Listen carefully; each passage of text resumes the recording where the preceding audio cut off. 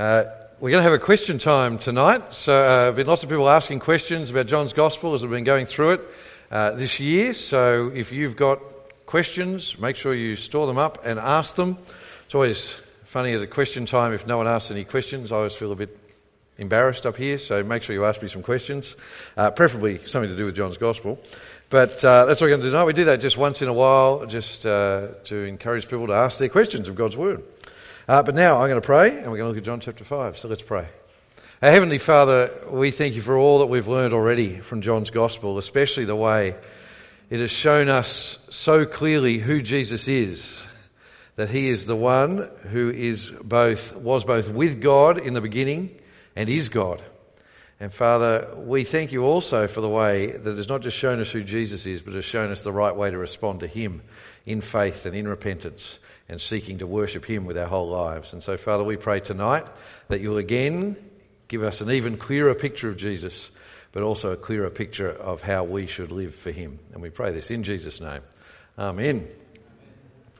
Well, just imagine if tonight here at church, instead of doing a sermon, I performed a miracle. One person came up to me after church this morning and said, "It's a miracle every week, Phil, that I listen to your whole sermon." But I didn't know whether to take that as a compliment or anyway, I chose to take it that way. But let's make it a good one. Let's just say there was someone here who'd been paralysed for 38 years. Let's just pick a number out of the air. And imagine if I just walked in and with a word healed him. What do you think we would do? I think we'd have a party, wouldn't we? You know, that would just be the end of church. Everyone would just be rejoicing. Everyone would be so happy. Everyone would be so over the moon. We'd just stop the service and have a party. That's what we'd do. It's funny though, in the Gospels, when Jesus does these incredible miracles, and he does so many of them, when he does these incredible miracles, sometimes that's what happens. Sometimes people just respond by dropping everything, praising God and saying, rejoicing, and that's the response. But other times there is this strange response. And sometimes you get a story like this one where the response is just wrong. It's the only word I can think of for the response here to what Jesus does. It's just wrong. But it's often these wrong responses to Jesus in the Gospels where we actually learn more about who Jesus is and learn more about what the right response should be. And that's what we're going to see tonight. So let's get into it. Open up John chapter 5. You'll want to have it open in front of you because we'll be looking at some verses in detail. It tells us that Jesus is back in Jerusalem because there was a Jewish festival. We're not told what festival it was this time. It might be a year might have gone past and it's Passover again, or it might be one of any other Jewish festival. But this time Jesus has not gone to the temple. This time Jesus has gone to a pool. So look at verse 2. It says, "By the sheep gate in Jerusalem there is a pool called Bethesda in Hebrew, which has 5 colonnades." Do you notice how specific John is with his details, where he gets right down to it's near this gate and it's built like this and all that sort of thing? That's really important. That's because he's saying this is a real place. When John wrote this, he's saying you could have gone here. If you go to Jerusalem, you'll find this place, because he wants you to know these are real events that occurred in real places, in real time, with real people. In fact, you can still go there. So if we put it up on the screen, thanks our PowerPoint person, there. Now, the difficulty is there's been 2,000 years of civilization since then, but archaeologists are absolutely certain that that is where this pool was, where this miracle occurred. So they've had to dig down through the Muslim and the Jewish and all the other groups who've lived in Jerusalem for the last 2,000 years, but they found the 5 colonnades. They found the sort of remnants of them. So that is where, if you ever go to Jerusalem, you can go to the pool. I don't imagine there's actually a lot of water to swim in down there underneath all the ruins, but you can go there and see where this miracle happened, because it's a real place. It's in history. And if the next picture up on the screen, this is sort of how the archaeologists reproduce what it would have looked like. That's what they mean by colonnades, sort of covered areas around 2 pool areas where the people were lying and sitting around the pools. That's what it would have looked like. But Jesus didn't go there for a swim. He went there because that was where the sick and the broken and the lame people were. So look at verse 3. It says, "Within these colonnades lay a large number of the sick, blind, lame and paralysed." I often think when people claim to be faith healers today, I won't ask you to put up your hand, but if you ever watch, the guys on television at 4:30 in the morning, and those sort of people, those people who claim they're healing people, I always think, well, why don't you go down to St George Hospital and do it? Why don't you go where the sick people, if you can really heal, go down there and do it, instead of getting people in your studio where it can't be tested. That's what Jesus did. Jesus went where the sick people were and found them and healed them. And now that next little bit there, look there at the end of verse 3. Do you see how there's a bit that sort of has square brackets around it through to the end of verse 4? That's because John probably didn't write that bit. Getting sort of a little bit technical here, but the earliest copies of John's Gospel just go straight from the word paralysed there to the verse we have as verse 5. It seems that what happened was, at a later point, a few years down the track, a well-meaning scribe said, if you don't live in Jerusalem, you won't know what this pool was all about. I'll give you a bit of an explanation. And if you look down at verse 7, it gives you the explanation anyway. There was a belief that you could be healed if you got in the water of this pool when it was swirling around. That was the belief. Just by the way, that's actually a reminder of how trustworthy the Bible is. The text of the New Testament is more scrutinised than any other document in history. People don't understand this. I was listening to the radio at Easter time, and this guy gets on there and he says, yeah, you've just got to accept that Jesus lived by faith because, over the millions of years it's all been changed. And, well, it was 2,000 years, not millions of years. But so many of these people do not know what they're talking about. And it's this common lie I ever hear, the Bible's been changed. No, there's actually more scholarship for the text of the New Testament than any other document. And those rare moments like this where it's decided that someone added something later actually prove how trustworthy the whole thing is. Because actually, the vast majority of the text of the New Testament, they've gone right back to the earliest possible dated manuscripts. So when you hear those know-it-alls saying, you can't trust that, it was written hundreds of years later, just don't worry about them. They're just know-it-alls who don't know anything. It's just ignorance. By all means, choose not to believe that the apostles were recording it truthfully, but don't discount it for that ignorant reason that's not true, that it wasn't recorded accurately. The scrutiny of the New Testament stands up to it is just incredible. But anyway, here is Jesus. He's at the pool of Bethesda with all these desperate people. And now the camera sort of like focuses down in on this one man. And so look there at verse 5. It says, one man was there who had been sick for 38 years. Seems he was lame or paralysed, but the point is it had been 38 years. And the reason they tell us that, I think, is this wasn't just like a bad back, like Benny Hinn heals. This wasn't a tummy ache. This wasn't something doctors could fix. And so Jesus asked him, look at verse 6, he says, do you want to get well? So this is a great question, isn't it? Seems a strange question, well, of course. But actually people think maybe Jesus is saying to them, do you want to get well? Because his only living might be being a beggar. And so if he's healed, he might now be able to walk, but he might starve, is sort of the point. But I actually think it's more, Jesus is just making him the offer. He's saying, if you want to be healed, I'll do it. I can do it. But the man doesn't know that, because he's still caught up on the healing waters. Look at verse 7. Sir, the sick man answered, I don't have a man to put me into the pool when the water is stirred up, but while I'm coming, someone goes down ahead of me. I think that's just a really, really sad verse about the state of this man's life. He obviously had a friend or family member who could get him there in the morning, maybe before they went off to work, but he did not have a friend enough who would stay around with him and help him get down into the water. So whenever it happened, he'd be there shuffling along, but he could not get the 2 steps into the water because other people would get in first. And I think he's sort of saying, oh, Jesus, are you offering to be my friend? Are you offering to help me into the water? But Jesus is a much better friend than that. Look at verse 8. Get up, Jesus told him. Pick up your mat and walk.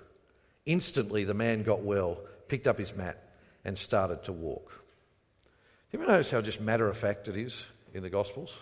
Just like that in one sentence, with a word, Jesus heals this man and he gets up and walks. And it's just one of those incredible miracles of Jesus, isn't it? With a word, a man who's been sick for 38 years is healed, just like that. With a word, a man who couldn't get himself down a couple of steps into the water is able to get up and walk away and pick up his mat. But of course, we know that it's even more than a miracle. If you remember, in John's Gospel, it keeps telling us these things are signs. And what they are doing is shining a light on who Jesus is for us. See, the Old Testament talked about the Messianic age. It talked about the one who would come to be the Saviour of God's people. And in places like Isaiah 35, it's on your outline, so pull out your outline and have a look at these verses. Isaiah 35, it says, "Then the eyes of the blind will be opened." We'll see that in a couple of chapters. "Then the ears of the deaf unstopped. Then the lame will leap like a deer, and the tongue of the mute will sing for joy." Well, here is the lame man leaping. See, and as we look at this miracle, we're not just meant to say, how amazing is Jesus, he healed a man. We're meant to say, how amazing is it that the one God promised has come, the Messiah, the Saviour King. But back to the story. Because if you stopped it there, you would just assume that the next few verses would have the man sort of being overjoyed and saying, "Jesus, how can I ever repay you for making me walk again?" And people being amazed by Jesus and everyone saying, "What must we do to be saved?" And that's sort of the Bible as I would like it to be written, but that's not what happened. Because at the end of verse 9, if you know the Gospels very well, you'll hear some really ominous words. Look there. It says, "Now that day was the Sabbath." And if you know the Gospels, you know that the Pharisees in particular had a real thing about the Sabbath, and they had a real thing about Jesus doing anything on the Sabbath, and so you know we're going to have a fight. So it says, "Now that day was the Sabbath, so the Jews said to the man who had been healed, 'This is the Sabbath. It's illegal for you to pick up your mat.'" Isn't that just about the saddest possible response to a miracle you could ever get? Here is a man who has not walked for 38 years, walking in to them, and instead of rejoicing, instead of going, "That is amazing, you couldn't walk yesterday, now you can walk," they said, "How dare you walk on the Sabbath?" Isn't that just the most wrong-headed view of the world you could possibly have? See, the Sabbath law goes right back to the Ten Commandments. That's why we read some of the Ten Commandments as our Old Testament reading before. It said, "Do all your work on 6 days, but on the 7th day rest from your labours." Now, the actual Sabbath law was about your normal job. So it's like, if you're a farmer, don't just work 7 days a week. Work for 6 days and then rest on the 7th. And it was meant to teach the Israelites that you didn't need, God would provide for you. You didn't need to provide everything. It was meant to give you a time to say, "I am going to rest and thank God for his provision." It wasn't meant to stop you moving your mat. God never designed it that people would go around saying, "Oh, that person moved a piece of furniture on the Sabbath. Sorry, that's it, all over." But by the time of Jesus, they'd accumulated so many laws, hundreds of them, about what was work and what wasn't work on the Sabbath, that they had lost the point. By the way, the spirit of the Pharisees, legalism, comes alive in every age of Christianity. Every Christian is tempted at some point to be a Pharisee, to be a legalist. Often it gets misdiagnosed. I've lost count of the number of people who seem to think any encouragement to do anything godly is in danger of being a legalist. So sometimes I've said from the front, make every effort to read your Bible every day. And I've had someone say to me, "Hey, we don't want to be legalists." There's nothing legalist about just being godly. Read God's word every day. You know, that's just being a godly Christian. Or Christians should come to church every week. Hey, we don't want to be Pharisees. No, we're just being a godly Christian. You know, that's not legalism. What legalism is when you only care about obeying the laws and you don't care about the heart of the law. So when a person is more concerned with, "Well, I come to church every week," even though they go out there and live a life of ungodliness for the rest of the week. Or when a person says, "I read my Bible," but they don't care what it actually says, they're just ticking off the rule. That's what legalism is. I remember I was on a mission once and we were running a drop-in centre for young people at this church. And this church had no one under the age of about 70. So it was a dying church. And we said, "Well, I'll tell you what we'll do. We'll move some of the furniture in the church and we'll set up some table tennis tables. And people can come in, some of the young people in the town can come in, play table tennis, we'll share the gospel with them, and who knows, they might come to know Jesus." And so anyway, we were getting 40 or 50 young people every night hearing the gospel, saying, we want to study the Bible. We're having Bible studies the next day. It was great. And I was speaking to one of the elderly men from the church, one of the leaders of the church. And I said, how great is this? So many young people coming to your church. And he said, well, just make sure they put the pews back in place by tomorrow. That was his response. I didn't say it, but I thought, well, I hope these young people find a better church than this. I hope they don't come here, because here, this is a church of Pharisees rather than a church of the gospel. He was more concerned with how the building looked than with whether people could come to know Jesus or not. What would it matter if a pew was in a wrong spot on a Sunday if a person had moved from death to life? Back to our story. Here is their sad response. Rather than rejoicing in a miracle, they were judging a man for picking up his mat on the Sabbath. But do you know, I think the saddest thing in this story, we sort of expect it from the Pharisees, don't we? The saddest thing in the story is the man who was healed. Because they say to him, what are you doing, picking up your mat and walking on the Sabbath? And he says, Jesus made me do it. He just says, don't get me in trouble. It's that guy. Except the funniest sort of thing is he doesn't even know it was Jesus. He didn't hang around. A guy has healed him after 38 years of paralysis, and he didn't hang around long enough to say, what's your name? Can I thank you? He's realised this, well, I don't even know who Jesus is. Really, look at verse 11. He replied, the man who made me well told me, pick up your mat and walk. It's not my fault. Blame the guy who healed me. But probably spotting a better catch in their legalistic net, they turn their attention to the man who healed him. And I think they know it's Jesus, even if he doesn't. See, they're thinking this must be Jesus. He's the only one who could do this. But what is he doing? Telling people to pick up their mat on the Sabbath. Look at verse 12. Who is this man who told you, pick up your mat and walk, they asked. But the man who was cured did not know who it was, because Jesus had slipped away into the crowd that was there. And that would have been that, except that Jesus didn't leave it there. The man was in the temple, we don't know how long later, and Jesus seeks him out and has a word with him. Look at verse 14. After this, Jesus found him in the temple complex and said to him, see, you are well. Do not sin anymore, so that something worse doesn't happen to you. I think that's one of the scariest lines Jesus ever says. I love it when Jesus sort of confounds our overly simplistic pictures of him. We don't associate Jesus with threats, do we? But that's actually what he's doing here. He's threatening this man, not in a personal way. But what's Jesus saying to him? Jesus is saying, I've made you well. Don't keep sinning, or something worse than 38 years of paralysis might happen to you. See, for Jews at that time, sickness meant you had done something wrong.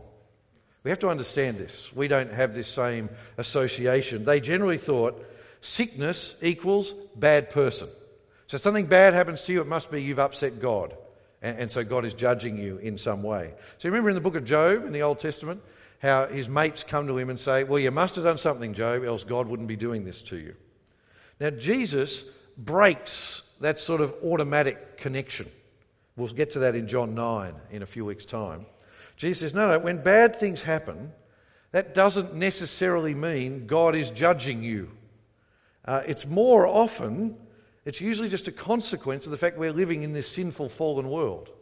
So when a person is sick, we can never say, that is because you have sinned and that is a judgment of God on you. We should never say that. I've heard Christians say that to people. Don't dare ever say that to a person. But that doesn't mean that it's never actually the case. Sometimes in the New Testament we're told that things happen to people, sickness and other things, because of their sin. So while you can't be certain of that in any one instance, sometimes it does happen. So in the Corinthian church, God actually says, you are all getting sick because of how you are treating the death of Jesus as a whole church. And so when bad things happen to us or others, it's meant to actually be a trigger to ask, well, are there things I need to repent of? Is there sin in my life I haven't dealt with and handed over to God and sought his forgiveness? This side of heaven, though, we'll never know if there is a link. But for ourselves, I sort of think, what's the harm of considering your life and repenting if there are things you need to repent of?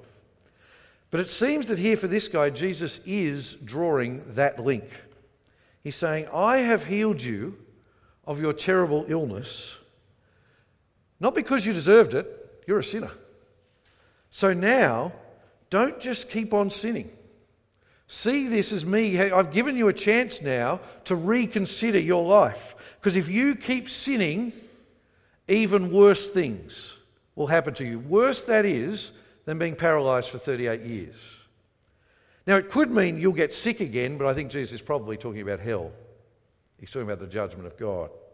He's saying, I fixed your physical problem for you now, but it will be nothing compared to what will happen if you don't deal with your sin.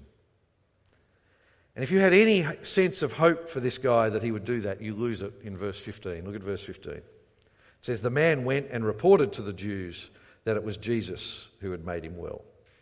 Just in case you're someone who's really charitable, he was not evangelizing them.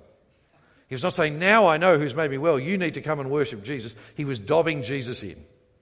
He was saying, don't get angry at me, now I can give you the guy. And so from this point on, this guy's just an ungrateful fool, isn't he? He really is just one of the worst characters in the Bible who gets something incredible given to him and just doesn't respond rightly. And I think one of the reasons John includes this man's story is to act as a warning to us. You see, there are lots of people he includes who are an example to us. There's lots of people in John's Gospel, you read it and you go, that's what I should be like. Jesus has done that for me. I should have faith in him. I should trust him. I should follow him. This guy, he's an example of people who know what Jesus has done for him, but then reject Jesus anyway. Jesus has offered us a healing so much better than this one. Jesus doesn't promise us that he will heal us from our illnesses or our sicknesses in this life. If a preacher ever promises you that, he is a false teacher, and just move on from that church. No, Jesus does promise us something far better. He promises us forgiveness for our sins. He promises us a place in his kingdom. And he promises us freedom from God's condemnation. And he has done the miracle already in his death when he paid the price for our sins, and in his resurrection when he gives us the hope of eternal life. And so the saddest person on earth, and please listen very carefully at this point, especially if you are someone who has grown up in the church. The saddest person on earth, the person who is in the scariest position in this whole world, is the person who has experienced Jesus' grace. The person who knows the truth, who knows Jesus died for our sins and rose again, but then rejects it. And I think this man is a warning to us against that response to Jesus. At another point, Jesus actually says it will be better for the people of Sodom and Gomorrah, the worst sinners in the history of the world. It will be better to be in Sodom and Gomorrah when God destroyed it than to be someone who knows Jesus and rejects him. Do not be someone who knows the truth about Jesus and then says, but I'll just keep on living without him. That is what this man did. But back to the last little bit of our story, our last little part. Now that they knew it was Jesus, the Jews are after him. Look at verse 16. It says, therefore the Jews began persecuting Jesus because he was doing these things on the Sabbath. Now they had the ammunition to go after him. They'd never liked him, but now they had something to go for him with. Now the thing is, and this is what I would have done if I was Jesus, which always tells you it would be the wrong thing to do. Jesus could have actually gone back to the Old Testament and showed them how he wasn't breaking the Old Testament law. That's sort of what I think he should have done, like just prove that he's smarter than them. The Sabbath law had always allowed doing good on the Sabbath. So Jesus wasn't breaking the law. And it had never been meant to stop someone picking up their mat and walking on the Sabbath. Jesus could have easily just defended himself and won, but he didn't, because Jesus had a bigger game to play. And part of that game was lifting it to a whole new level. If you want to understand what Jesus does here, picture one of those sort of Hollywood courtroom dramas where they have the defendant in the dock and he's been accused of a crime, but it's not that big a crime. So let's just say it's like Jesus has been accused of theft, and then Jesus says, well, I can't possibly be guilty of theft, because when you say it happened at 12 o'clock on Wednesday, I was murdering someone. So my alibi is that I've done something far worse. That's what Jesus does to them here. He actually treats them with contempt. He says, you think working on the Sabbath is an issue? I'll give you blasphemy, for which you should stone me straight away. Look at verse 17. But Jesus responded to them, my Father. That's the blasphemy. We're used to calling God our Father because we know Jesus. But to call God my Father is saying, I am the Son of God.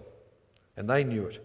So he says, my Father is still working, and I am working also. Now, before we get to the blasphemy, the controversy, they would have agreed with his point theologically. I don't know if you've ever thought about this, but his point is God does not stop working on the seventh day.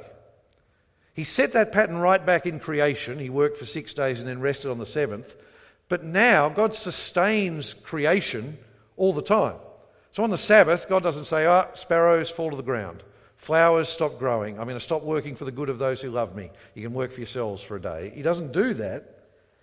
God just keeps working. That wasn't controversial. They agreed with Jesus about that. What was controversial was that Jesus said, my Father is allowed to work on the Sabbath, and so am I, because I'm God. See, Jesus was saying, as clear as you like, I am the Son of God, and anything God can do, I am allowed to do. And the Jews got that straight away. That's why they wanted to kill him. Look at verse 18. This is why the Jews began trying all the more to kill him. Not only was he breaking the Sabbath, but he was even calling God his own Father, making himself equal with God. This is the doctrine of the Trinity, the fact that there is one God in three persons, God the Father, God the Son, and God the Holy Spirit. We'll get to the Holy Spirit in a few weeks. Next week's passage plumbs the depths of this even more. But just as we finish today, it's for that sentence that Jesus says there about my Father, that is why Jesus demands a response from us. See, that is why every person's eternal destiny hangs on their response to Jesus. Because Jesus is not just a religious leader, he's not just a wise teacher. As C.S. Lewis famously said, wise teachers don't tell people that they are God. That's what crazy people do, or what God does. Jesus is God in the flesh. That is not something people thought up years later to sort of try and explain Jesus. That is something Jesus claimed on his very own lips here in John's Gospel. And what does that mean? That means we need to listen to him, and it means we need to trust him, and it means we need to live our lives to worship him. Isn't that right? You might almost say there is no other sane option than to worship Jesus. Let's pray. Our Heavenly Father, we thank you again for what you have revealed to us about your Son. And we thank you that he is God the Son, equal with you in every way. But more than that, we thank you that he has done that incredible miracle of saving us by dying in our place and rising to life again. And Father, we pray that we would not be so foolish as to follow this man's example. Instead, we pray that we would respond to your mercy and your grace with joy and with faith and trusting in Christ and giving our lives in his worship. And we pray this in Jesus' name. Amen.